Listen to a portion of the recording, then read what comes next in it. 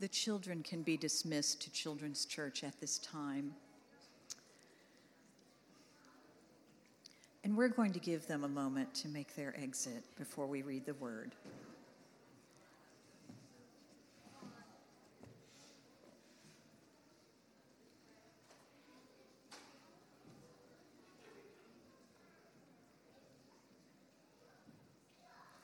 Enjoy the happy sounds.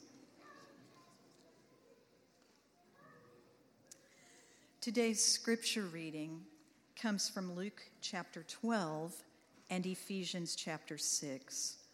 Listen first to these words of Jesus from Luke 12, 8 through 12.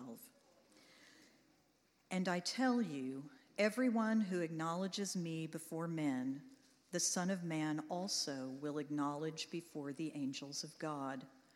But the one who denies me before men will be denied before the angels of God. And everyone who speaks a word against the Son of Man will be forgiven, but the one who blasphemes against the Holy Spirit will not be forgiven. And when they bring you before the synagogues and the rulers and the authorities, do not be anxious about how you should defend yourself or what you should say, for the Holy Spirit will teach you in that very hour what you should say. And now listen to these words of the Apostle Paul, with whom Luke traveled, from Ephesians 6, 18b through 20.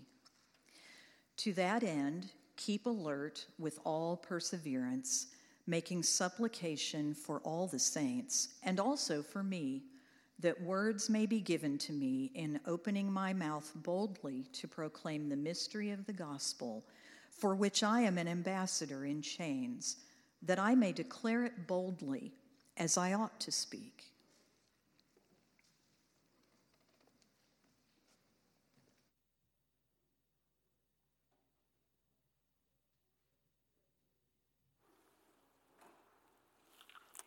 Good morning.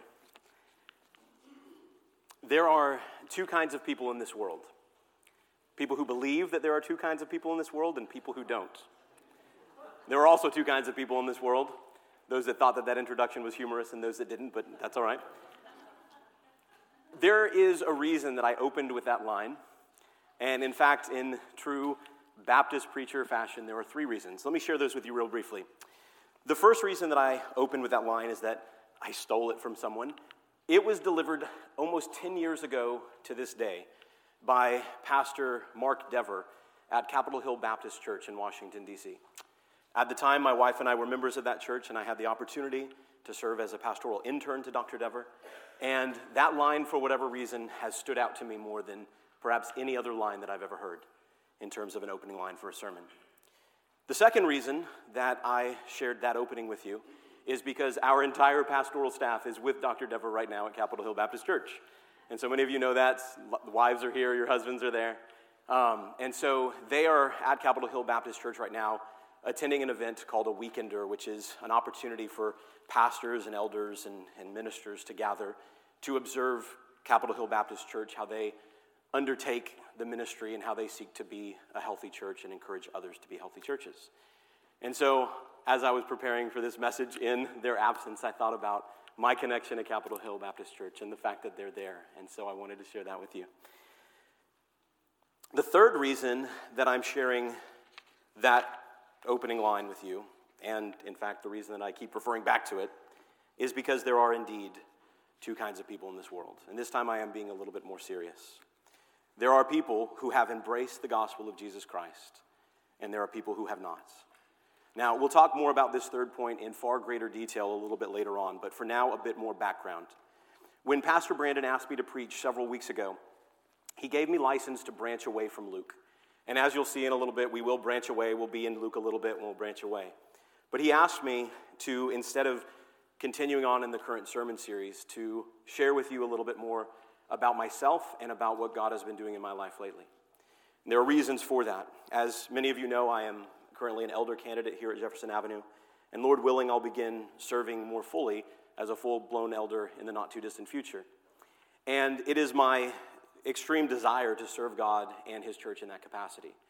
In fact, I served as a full-time minister for about 10 years throughout most of my 20s and into my early 30s. And it is my desire to serve him in that similar way, not necessarily in paid ministry, but in ministry to the church. And so I'm delighted at the prospect of serving this church in that capacity. When my wife and I lived in Washington, D.C., we served as church planters in our nation's capital. And it was difficult work. I served at Capitol Hill Baptist Church and then a few miles away in another neighborhood of Washington, D.C. And that work was immensely difficult for us. But God blessed us, and he blessed our ministry while we were there. But for some reasons, unbeknownst to us at the time and still unbeknownst to us, he called us back home from that ministry. To us, it seemed his work ended prematurely, abruptly, without any reason. And so we made our way back here to Springfield, where we have family. We sought for a long time ministry opportunities, either from Springfield or elsewhere that we could move to. But it seemed at the time there were no opportunities fitting for our family. And so I decided to pursue a second master's degree in education so that I could become a teacher, with the hopes and goals for Elena and I to move back to Washington, D.C. to continue our work as church planters there.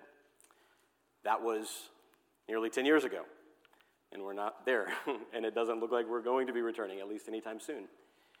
And so we had this strong desire to follow in the footsteps of the Apostle Paul as tent-making missionaries and church planters and pastors, or not pastors, me a pastor and her a church pastor's wife. But it seems that God had other plans for us. When we came back to Missouri, we got involved with a local church, and we helped to plant another church here in Springfield. And by God's grace, I was able to serve alongside the elders of that church. And it's an interesting thing that church initially gathered here in this space, in this room, and in the children's ministry area. And I had the opportunity to voice the initial words in the life of that church from this stage. A different church, but it was here in this room. And I've had the opportunity since then to baptize both of my children, Abigail and Robert, here in this room. And it seems that God has had very different plans for us than we thought we had for ourselves. And so we are here, and we are grateful and honored and glad to be here. And we hope that God keeps us here for as long as he wills. And we hope that's a long time. So again, I hope to serve you for many, many years as one of your elders. When we think about the calls that God places on our lives, sometimes those calls are clearer than others. And so for me, I have been struggling for years to sort of ascertain or figure out exactly what is it that God wants me to do. But at this point in my life, I am sure that God wants me to be here. And my wife is sure that God wants her to be here. And our children, I can't tell you how sure they are that God wants them to be here. They love it here, and we love it here as a family. So we're delighted to be here. Having said all that, by way of introduction, this is the most difficult sermon that I've ever prepared for. Mostly because some 10 years ago, when I was last a regularly preaching pastor, I let God determine the content of my messages. And that's not to say that I didn't consult him for today's message. I did. But when I was a preaching pastor, I would always preach through books of the Bible and thereby let God set the agenda for me. And so we'd start with a deep dive into the historical context and those sorts of things. Then we go through chapter 1, verse 1, and so on. And since that's not the sort of occasion for today, I decided to go a different route. And again, with Brandon's encouragement, I have decided to focus on a few texts that God has really been weighing on me lately. So with that said, if you're unhappy with the content of this message, please feel free to take it up with Pastor Brandon next week, because he encouraged me to preach this. So with that, let's pray. Father God, may you fill me and us with your Spirit today, the Spirit of truth that leads us into all wisdom and discernment. Would you please guide my words in ways that are consistent with your word and your way. Help us to wrestle faithfully with whatever you call us to do, and help us to believe that you supply us with more than enough grace to do all the things that please you. And may your will prevail to your glory and our good. In Christ's name we pray. Amen. So once again, there are two kinds of people in this world. People who embrace the gospel of Jesus Christ and people who don't. Unless you think you already fall into that former camp, those who sort of fully embrace the gospel and all that it entails, I'd like to invite you to remain open to at least the possibility that maybe you're still in the latter camp. Maybe you have yet to fully embrace the gospel.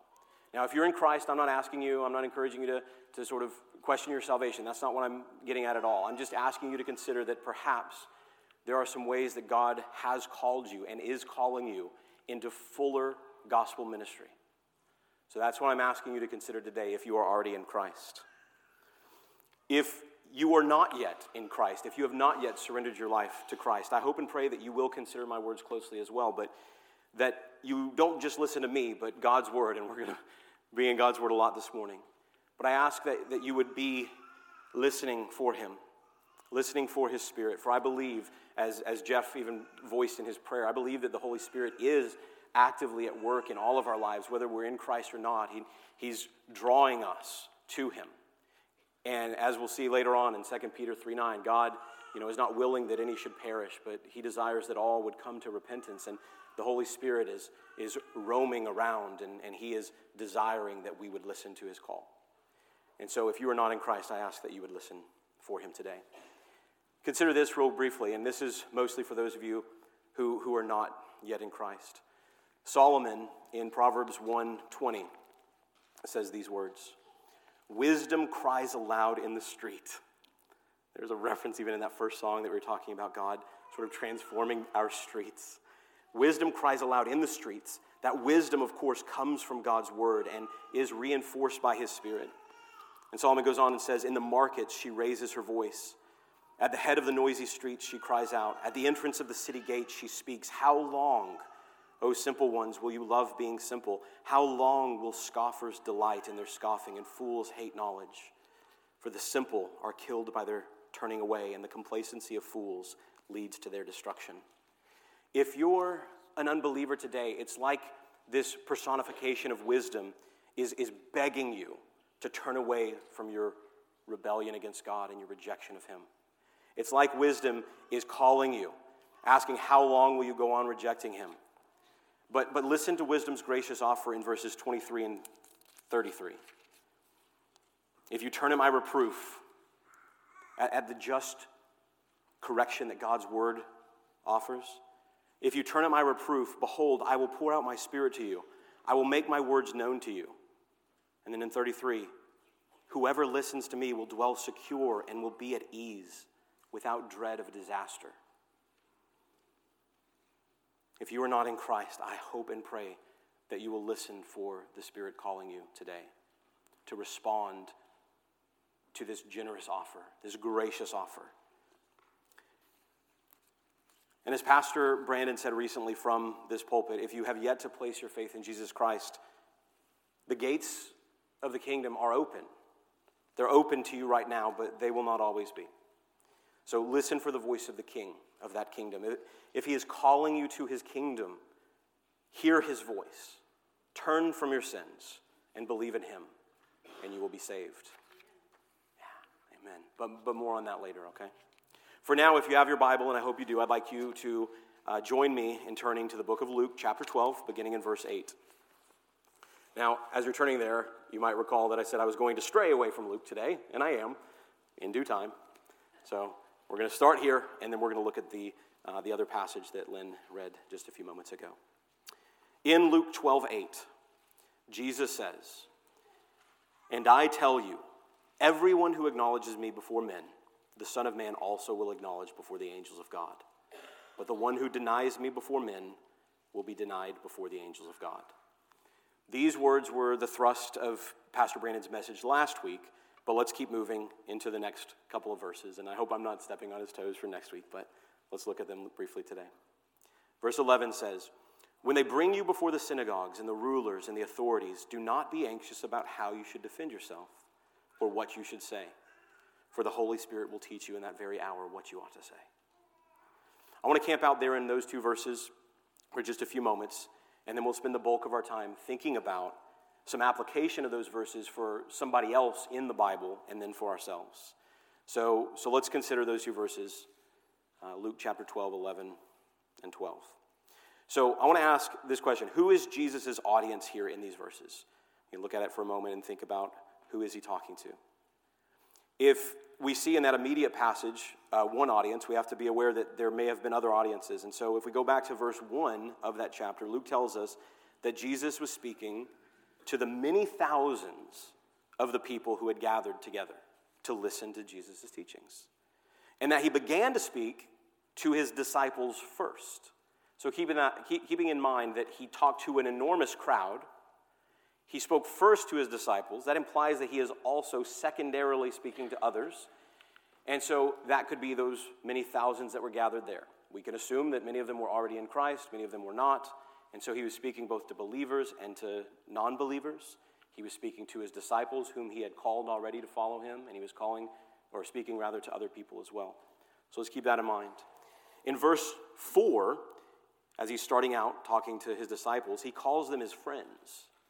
Can you imagine how sweet that must have been for them? For Jesus to look at them in the eye and say, I tell you, my friends, do not fear those who can kill your bodies. Here he is telling them, and they didn't yet fully know who he was, a lot of them. But here is the Messiah, promised from ages past, who's come and is in their midst, and he's telling them, do not fear. Do not fear. And again, he calls them friends.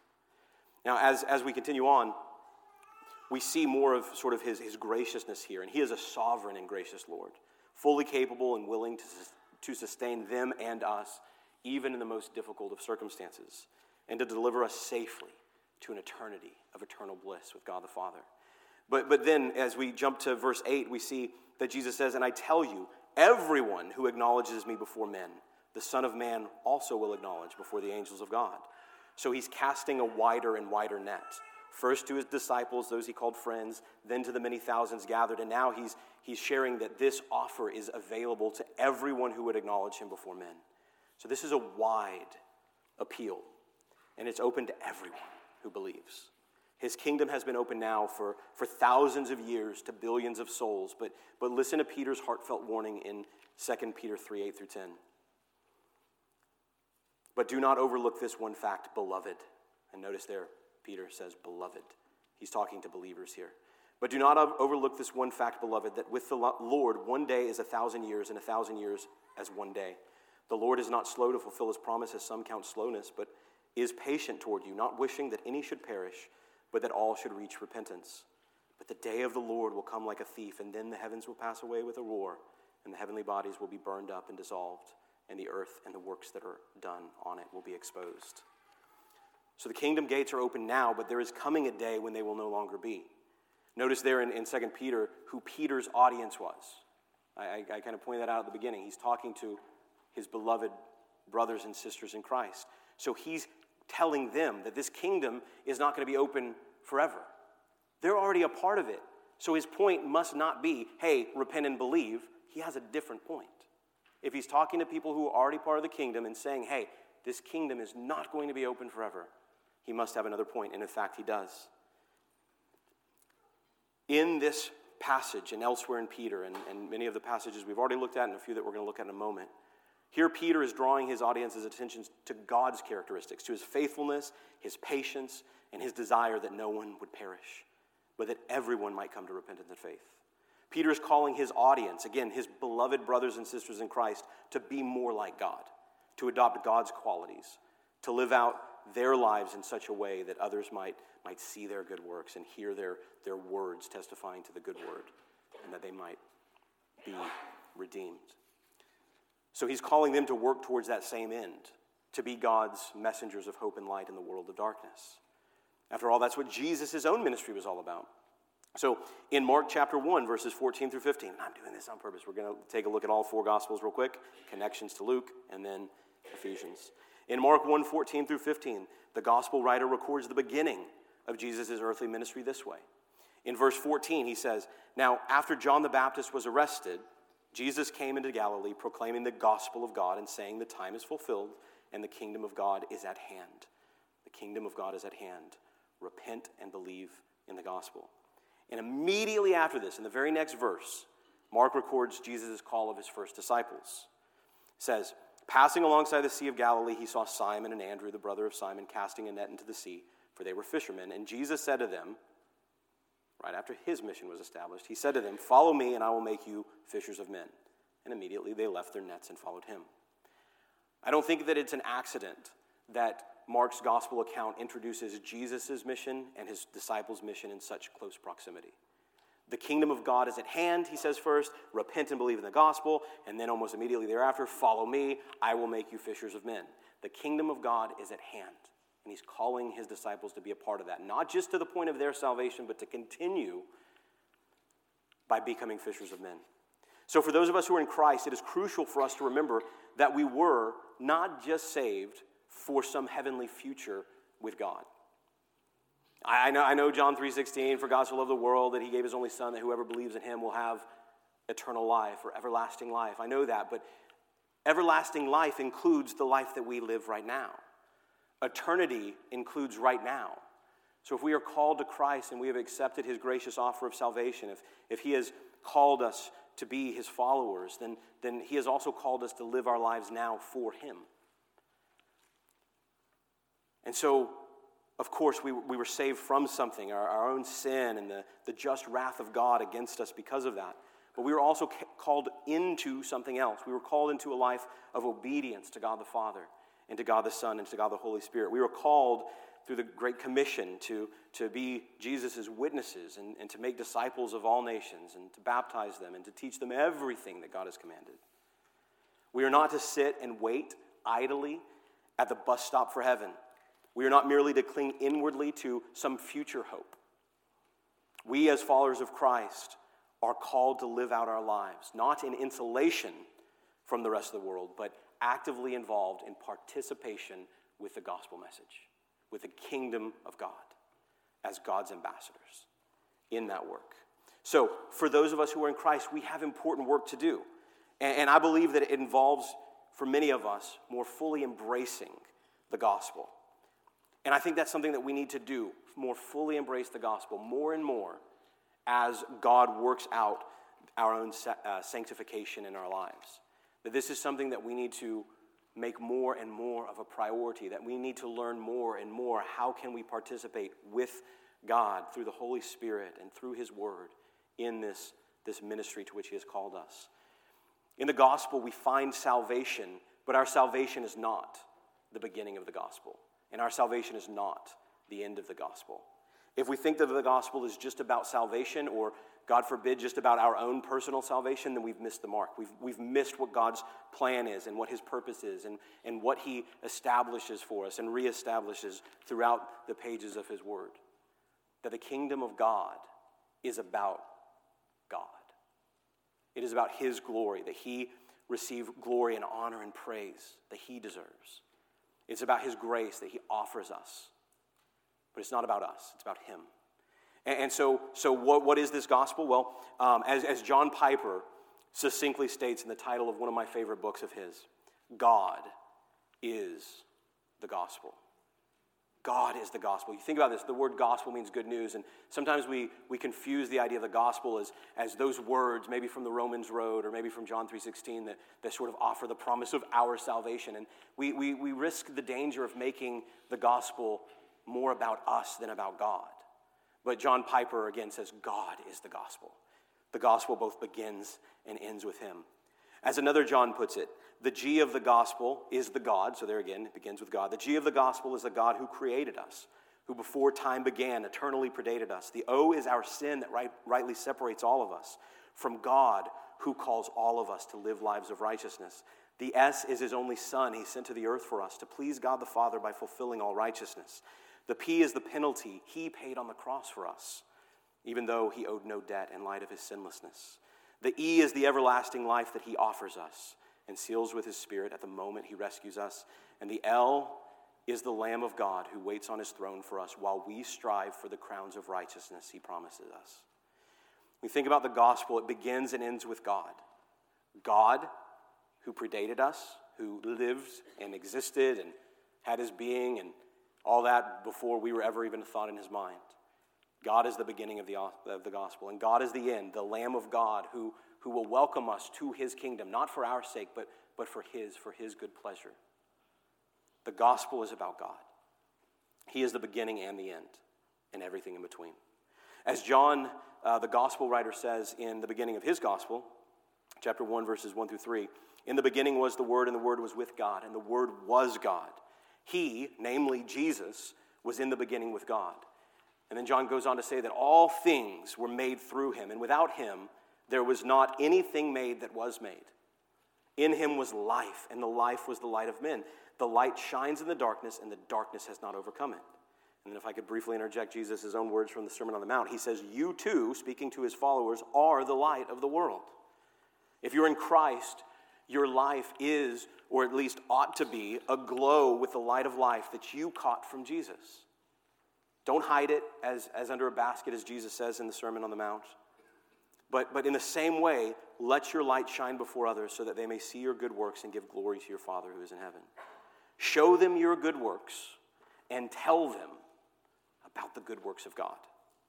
Jesus himself says in the very last chapter of the Bible, Revelation 22, he says, behold, I am coming soon, bringing my recompense with me, bringing back payment to repay all those for what they have done. I am the Alpha and the Omega, Jesus says, the first and the last, the beginning and the end. Let me say that again. Jesus is the Alpha and the Omega, the beginning and the end. God is the gospel from beginning to end and everything in between. It's not about us, it's about him. I've already given away the answer, but that is in short the answer to an intriguing title in a book that some of you are studying during our adult Bible hours. Greg Gilbert has this book called What is the Gospel? And I don't think I'm spoiling anything for those of you that are in the class, but he breaks it down this way. He says that the good news of the gospel is this. He starts with God too. He starts with God. He says the good news of the gospel is this. God, man, Christ, response. God, man, Christ, response. So again, he begins with God, and we'll see in a minute. He ends with God too. I think this is an excellent outline for sharing the gospel. I haven't said it yet, but I hope that you can see my heart and understand that part of what I'm doing today is encouraging you to consider ways that you might share the gospel more than you have already been doing, or maybe there's a person in your life that you feel like perhaps God desires for you to share the gospel with. But in this book, the short book, God is the Gospel, he begins with the idea of God. He says that God in the beginning created us. He is righteous and holy, and he demands of us holy perfection. And then that takes us to the second word, man. That's us, who because of our willful disobedience and rejection against God, deserved death and separation from him for all eternity. But then third, Christ, who took on flesh, obeyed God perfectly in every way, and willingly went to the cross for us. It wasn't just about us, it was for God and in his eternal glory, but there are tremendous benefits and privileges that come to us through it. Though we owed a debt we could never pay, Christ, though he was perfect in every way and did not owe a death, died in our place. And so Christ provides us with that way for us to be made right with God. And then that brings us to 4, the response. God, man, Christ, response. If by God's grace, through the conviction of the Holy Spirit, we are brought to repentance of our sins and faith in Christ, we will be saved. Not as a result of our own works, as Paul writes in Ephesians 2, but by God's grace, through faith in him. This is not our doing, it is the gift of God. And thank God for that. He doesn't require our own good works for salvation, because if he did, we would all be condemned to hell forever. We can never earn our salvation. So praise be to him for offering us this opportunity to respond in faith to him. Paul writes in Galatians 5, the works of the flesh are evident. Think about this. The works of the flesh, what we do by our flesh: sexual immorality, impurity, sensuality, idolatry, sorcery, enmity, strife, jealousy, fits of anger, rivalries, dissensions, divisions, envy, drunkenness, orgies, and things like these. I warn you, Paul says, as I warned you before, that those who do such things will not inherit the kingdom of God. But so we all once were, and those of us who are in Christ, and Paul once was, before he encountered the resurrected Jesus on the road to Damascus, before he was invited to join God's everlasting kingdom. And so now here we go. We're about to transition. I wanted to go through. We saw all the Gospels, mentions of God's mission for himself and for his son, and the mission that he gave to his followers. Okay? Then in Acts 9, Luke writes, and of course Luke, the author of the Gospel of Luke that we've been going through, He writes in the book of Acts about the story of Paul's conversion. So that's where we get that from. We see in this story that Paul is transformed by the power of this gospel. In Acts 9:15, the Lord said about Paul, "He is a chosen instrument of mine to carry my name before the Gentiles and kings and the children of Israel." This is something that I didn't notice until this past week. I love this. Look here. Look who Paul's target audience is here, who he's reaching out to with the gospel. It's essentially everybody. Listen, God chose Paul as an instrument, it says there in Acts 9, to carry the gospel to the Gentiles. So that's the non-Jews. And to carry the gospel to the children of Israel. So that is the Jews, the non-Gentiles. So that's everybody. And then he says he made Paul his instrument to deliver the gospel to kings and children. Kings, think about it, adults, kings of high station, of high power, and children, the complete opposite. So Paul's target here is everybody. And we all know that he calls us to follow his example, to be imitators of me as I follow Christ, Paul says. He calls us to follow that example. Paul, the self-described chief of sinners, who once breathed out murderous threats against the church, who hated the church's king and sought to destroy his kingdom, was redeemed by God's infinite grace and called to be one of the greatest ambassadors for Christ that the world has ever known.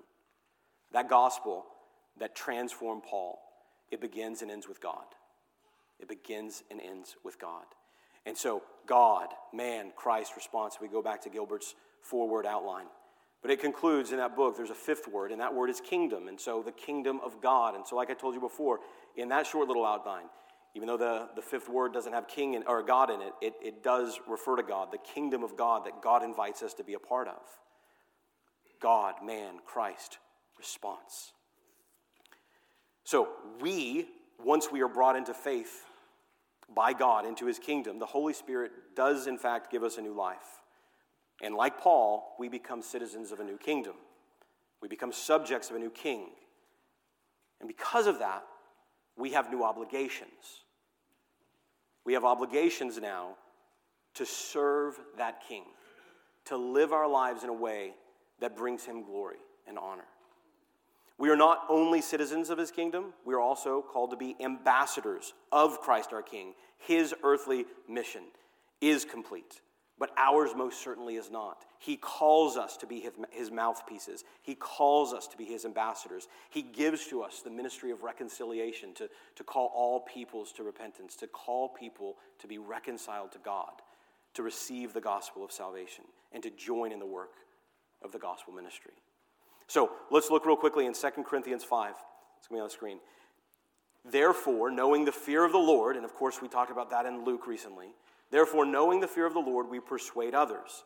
For the love of Christ controls us, if we are in Christ, because we have concluded this, that one has died for all, and therefore all have died. And he died for all, that those who live might no longer live for themselves, but for him who for their sake died and was raised.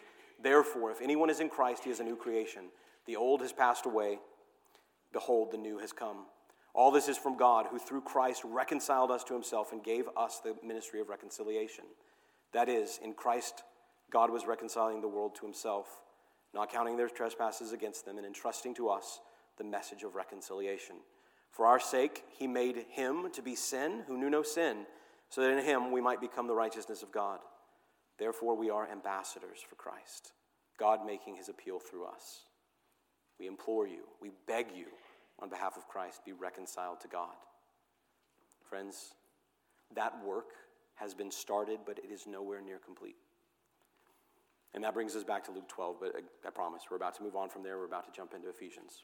In Luke 12:11, Luke records these words of Jesus. He says, when you are brought before the synagogues and the rulers and the authorities, do not be anxious about how you should defend yourself or what you should say. For the Holy Spirit will teach you in that very hour what you ought to say. Paul was almost certainly not present at that time, but those words still apply to him. We know, of course, that Paul himself was dragged before synagogues and rulers and authorities. We're going to see in Ephesians that Paul uses remarkably similar language even to Jesus' words here in Luke. Was Paul there when this was originally uttered? Almost certainly not, but perhaps Luke shared his message with Paul. They were, after all, traveling companions who went on multiple missionary journeys together. Maybe Paul heard these words from Luke as they traveled. When Paul was brought before synagogues, when he was dragged in chains before rulers and authorities, let's see how he trusted in God, that God, was with him, Paul, every step of the way. So let's turn. This is going to be the last place we're going to be. Ephesians 6, verses 10 through 20. Ephesians 6, 10 through 20. Paul wrote this letter to the church at Ephesus as a prisoner in Rome who was awaiting trial before the emperor, who was, in fact, a known terrorist against Christians. Some of you may know a little bit about this particular emperor's background, but his name was Nero, and he was famous, or infamous, I should say, for lighting his garden parties aglow with burning humans. But not just any burning humans, Christians who refused to submit to him as their sovereign king. He would wrap Christians in tar and hang them up above his garden parties and light them on fire. And this is the emperor who Paul is awaiting trial before. So let's think about this. As he is facing possible torture and execution for questioning that emperor's so-called sovereignty and divinity, let's see how Paul recognizes that he is a citizen of a different kingdom. He was allegiant to a different king. I hope that as we look at this, that you kind of listen to and hear echoes from Luke 12. Look here. In Ephesians chapter 6, we see this. Verse 10, finally, be strong in the Lord and in the strength of his might. Put on the whole armor of God, that you may be able to stand against the schemes of the devil, who, by the way, is the greatest enemy of God's kingdom. For we do not wrestle against flesh and blood, but against rulers, against authorities, against the cosmic powers over this present darkness, against the spiritual forces of evil in the heavenly places. Notice here the nearly parallel language that we heard in Luke 12. Luke and Paul, again, constant traveling companions, they ministered together and learned from and encouraged one another. They served along one another for many years. It's no wonder that in this passage, and we're going to look at it more closely, that in this passage we hear so much similar language between Luke and Paul. They were, after all, beloved co-laborers together in the gospel ministry. And praise be to God for their godly legacies and their examples and their encouragement. And then in verse 13 we see Paul continuing on in this passage. He says, therefore take up the whole armor of God. Again, Paul knows that God's people will from time to time be confronted with the evil schemes of the devil. Paul is facing such torment and difficulty in the very moment that he's writing this. He knows firsthand that this will happen because it's happening to him. He says, take up the whole armor of God, that you may be able to withstand in the evil day, and having done all to stand firm. Stand therefore, having fastened on the belt of truth, being girded up by the confidence that you have in the power of the word of God. And then having put on the breastplate of righteousness, which God imparts to us through Christ. And as shoes for your peace, having put on the readiness given by the gospel of peace. Though the world is against us, we can have peace because of this gospel. Remember back in Luke 12 how Jesus says that we are not to fear those that could destroy our body, but after that can do nothing. We have this peace that comes from the gospel. And then we have the knowledge and the faith that if we are in Christ, that we are in good hands. In life and death, we can rest in the sweet, blessed assurance that we are safely and forever God's. God, apostrophe S, we are possessions of God. We can know his peace and we can cling to it even in the most difficult of times. So let's go back at verse 16. He says, in all circumstances, take up the shield of faith. In all circumstances, take up the shield of faith. If you want to have a little fun as we look at the rest of this, notice all the words all the cases of the word all. In all circumstances, take up the shield of faith with which you can extinguish all the flaming darts of the evil one. So our faith can, of course, protect us against the enemy because of the author of our faith. God is in that. God will protect us. Our faith can shield us from the fear that so many of us face in so many circumstances, and particularly when we even think about sharing the gospel. Verse 17, take the helmet of salvation and the sword of the Spirit, which is the word of God. So remember these things. Remember the salvation that God has brought to you if you are in Christ. And remember the Spirit by which he has sealed you. And remember the word of God with which he has equipped you. not only for your salvation and sanctification, but also as a sort of a weapon to wield as an ambassador of God. Verse 18, praying at all times in the Spirit, with all prayer and supplication. To that end, keep alert with all perseverance, making supplication for all the saints. So pray for all the saints, all the believers. That's us. That's all the saints. And then he says, and pray also for me in verse 19, that words may be given to me in opening my mouth boldly to proclaim the mystery of the gospel, for which I am an ambassador in chains, that I may declare it boldly as I ought to speak. And lest we miss it, he says, pray for all the saints and also for me, that I may have boldness. He changes from all the saints to I, so it can sometimes make us think, oh, well, he's just asking for boldness for him. But no, he's saying, pray for all the saints and also for me, that words may be given to me, that I may fearlessly make known the mystery of the gospel. And then he says, for which I am an ambassador in chains. This prayer, though, is a prayer that he is asking for all the saints. There it is in verse 18. Pray at all times in the Spirit with all prayer and supplication, making supplication for all the saints and also for me. Making supplication for all and also for me. So to me, this is this beautiful parallel here. It seems almost as if Paul was reading Luke as he was sitting there in that prison, awaiting his trial. He could have been, the Gospel of Luke would have likely been available and circulating before before Paul's imprisonment. But regardless, they were traveling companions. They taught one another. They encouraged one another. Perhaps Paul had heard these words from Luke, who shared them from the mouth of Jesus. We don't know how Paul got these words other than through the Holy Spirit's influence and presence in his life. But we do know that Paul was in chains and that Paul sought the Lord's boldness in his imprisonment. So that brings us to our 3 points, which are very short. We're almost done. The first point here from these last couple of verses is that God granted Paul copious opportunities to declare the gospel. God granted Paul many, many, many opportunities to declare the gospel. And that's an interesting word, opportunities. We see in verse 18, we see the word circumstances in the passage used multiple times. The word opportunities, according to the Oxford English Dictionary, is a set of circumstances. The only difference between circumstances and opportunities is that opportunities bring about the possibility of something else happening. So we see here, in all circumstances, take up the shield of faith. What Paul is calling, I believe, his listeners, his audience to do, is to strive to pray in all circumstances, to be on the lookout for God's presence in their lives, to call for God's presence to equip them with peace and with faith and with boldness. He asks for and sees these opportunities to declare the gospel. Like I said earlier, we know that he was writing this letter as a prisoner awaiting trial. He was almost certainly chained to somebody else. Many people believe that he was chained to a member of the Praetorian Guard, who were an elite squad of bodyguards to the Roman emperors. They were merciless.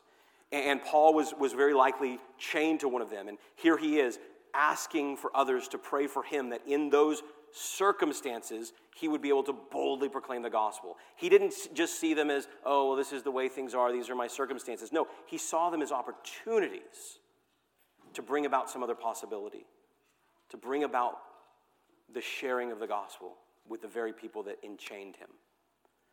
And so we see here that those were the circumstances Paul faced as he wrote the words.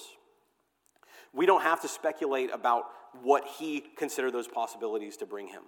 In the first chapter of Philippians, you don't need to turn there, just a couple verses, Paul says, I want you to know, brothers, that what has happened to me, and he's speaking about his separate imprisonment, what has happened to me has really served to advance the gospel. He recognizes that this is an opportunity to share the gospel. What happened to him was an opportunity. Not many Christians today, at least not many in the United States, have faced these circumstances, being imprisoned because of our faith. But all of us are facing circumstances, perhaps very difficult ones. Maybe we're not in physical chains like Paul was. Maybe though there are maybe some invisible chains that are only seen by God. Maybe we're not technically allowed to share the gospel.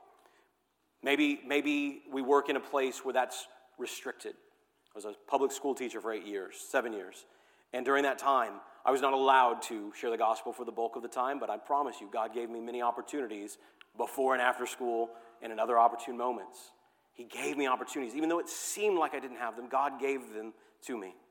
Maybe we face crippling anxiety or fear or maybe physical pain that impedes us from sharing the gospel.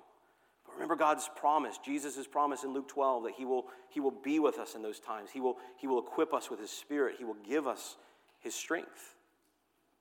I wonder if you can see in any of your present circumstances opportunities to live out the gospel more fully. Maybe it's through your intentional good deeds so that others might see your good works and give praise to your Father in heaven. Or perhaps maybe there are opportunities before you to share the gospel, and maybe you need to ask for and believe in God's promise to embolden you through his Spirit, to replace your fears with his peace. Maybe fear and anxiety are your chains. Maybe your chains come in the form of ignorance. Maybe you feel like, I don't know what to say. Well, God says that he will give you the words in that moment, but you don't have to wait until that moment. You can start now. You can hide the word of God in your heart. Peter calls us to be ready in season and out of season to give a reason for the hope that lies within. Be ready.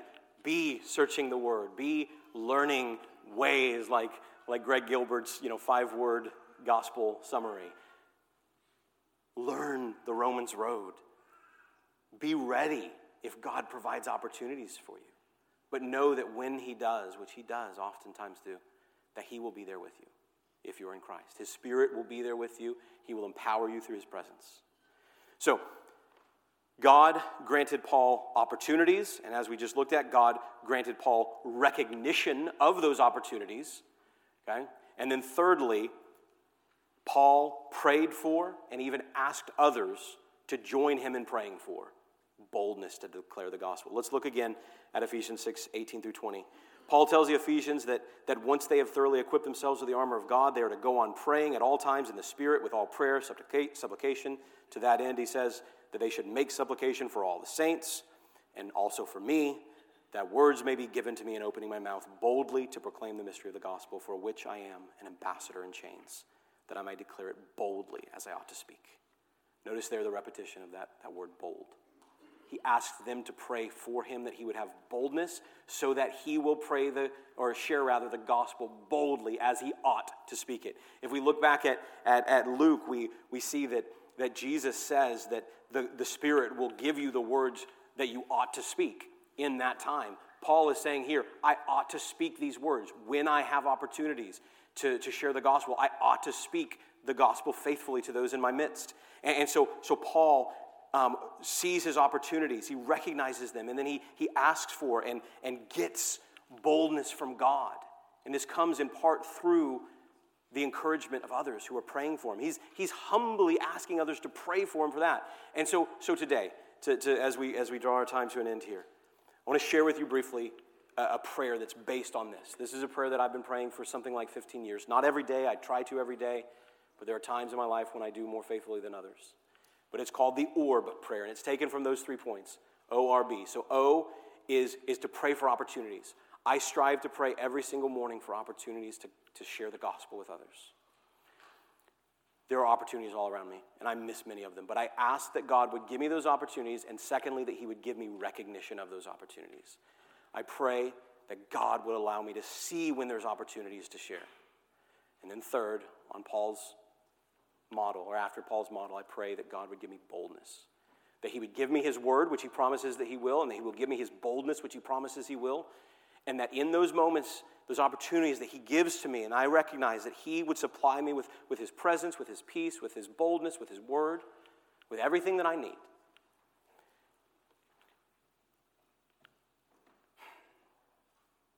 And he gives me opportunities. And he gives me recognition of those opportunities far more when I pray that prayer than when I don't. I want to share just super quick. Yesterday, my family was at the grocery store, and there was a young mother sitting outside the grocery store, and she had a little baby in her lap, and she had a little toddler running beside her. She had a sign on her lap saying that she was a single mother and that she was asking for food. And at the bottom it said, God bless. And so we went outside, saw that. We went back in the store and got some waters so we could give her waters in the name of Jesus. and we gave her a little bit of money. And I felt that God was giving me an opportunity to share the gospel, but we were kind of busy. We were in a rush to get home. And we went home, and I felt like I missed an opportunity.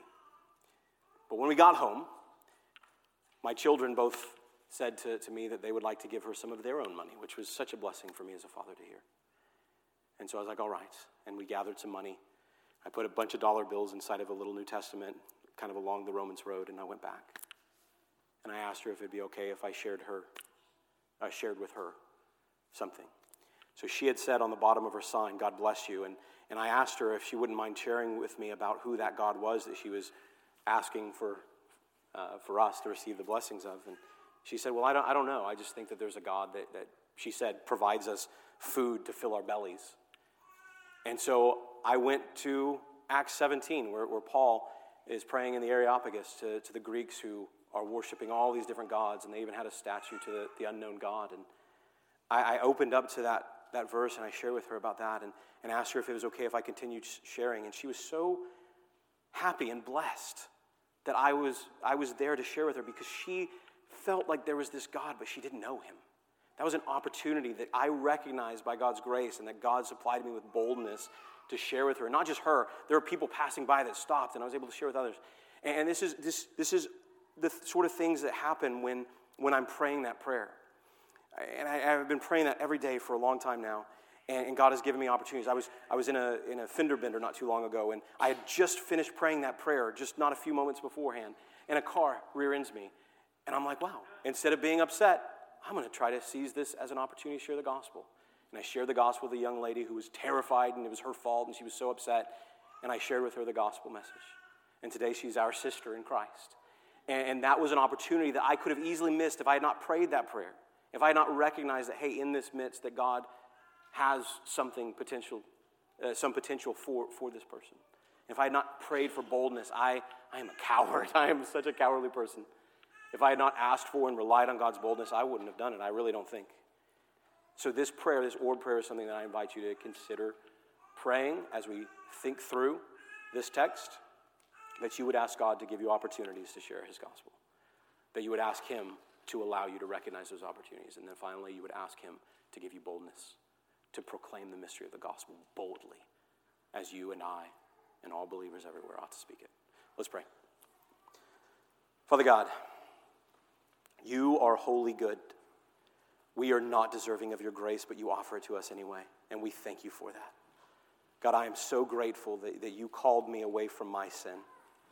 God, that you called me away from my rebellion against you, that you opened your kingdom to me and to so many in this room and to so many others outside of this room, and that your kingdom doors are open now, even for those in this room that maybe have not yet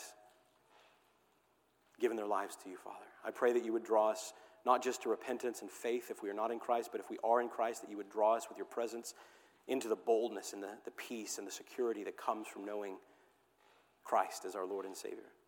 God, I pray that you would supply us with your peace and your presence and your word and your boldness in all that we do, and help us to become more actively involved in the gospel ministry to which you have called us. In Christ's name we pray. Amen. If you have any questions, you are welcome to come find me. I'll be here up at the front. Pastor Brandon and the rest of our ministry staff is going to be back next week, so you can ask them. Or if there's anybody sitting around you who you know to be a faithful brother or sister in Christ, feel free to ask them if you have any questions about anything at all. As our worship team plays, let us try to reflect upon and consider what God might be calling us to do.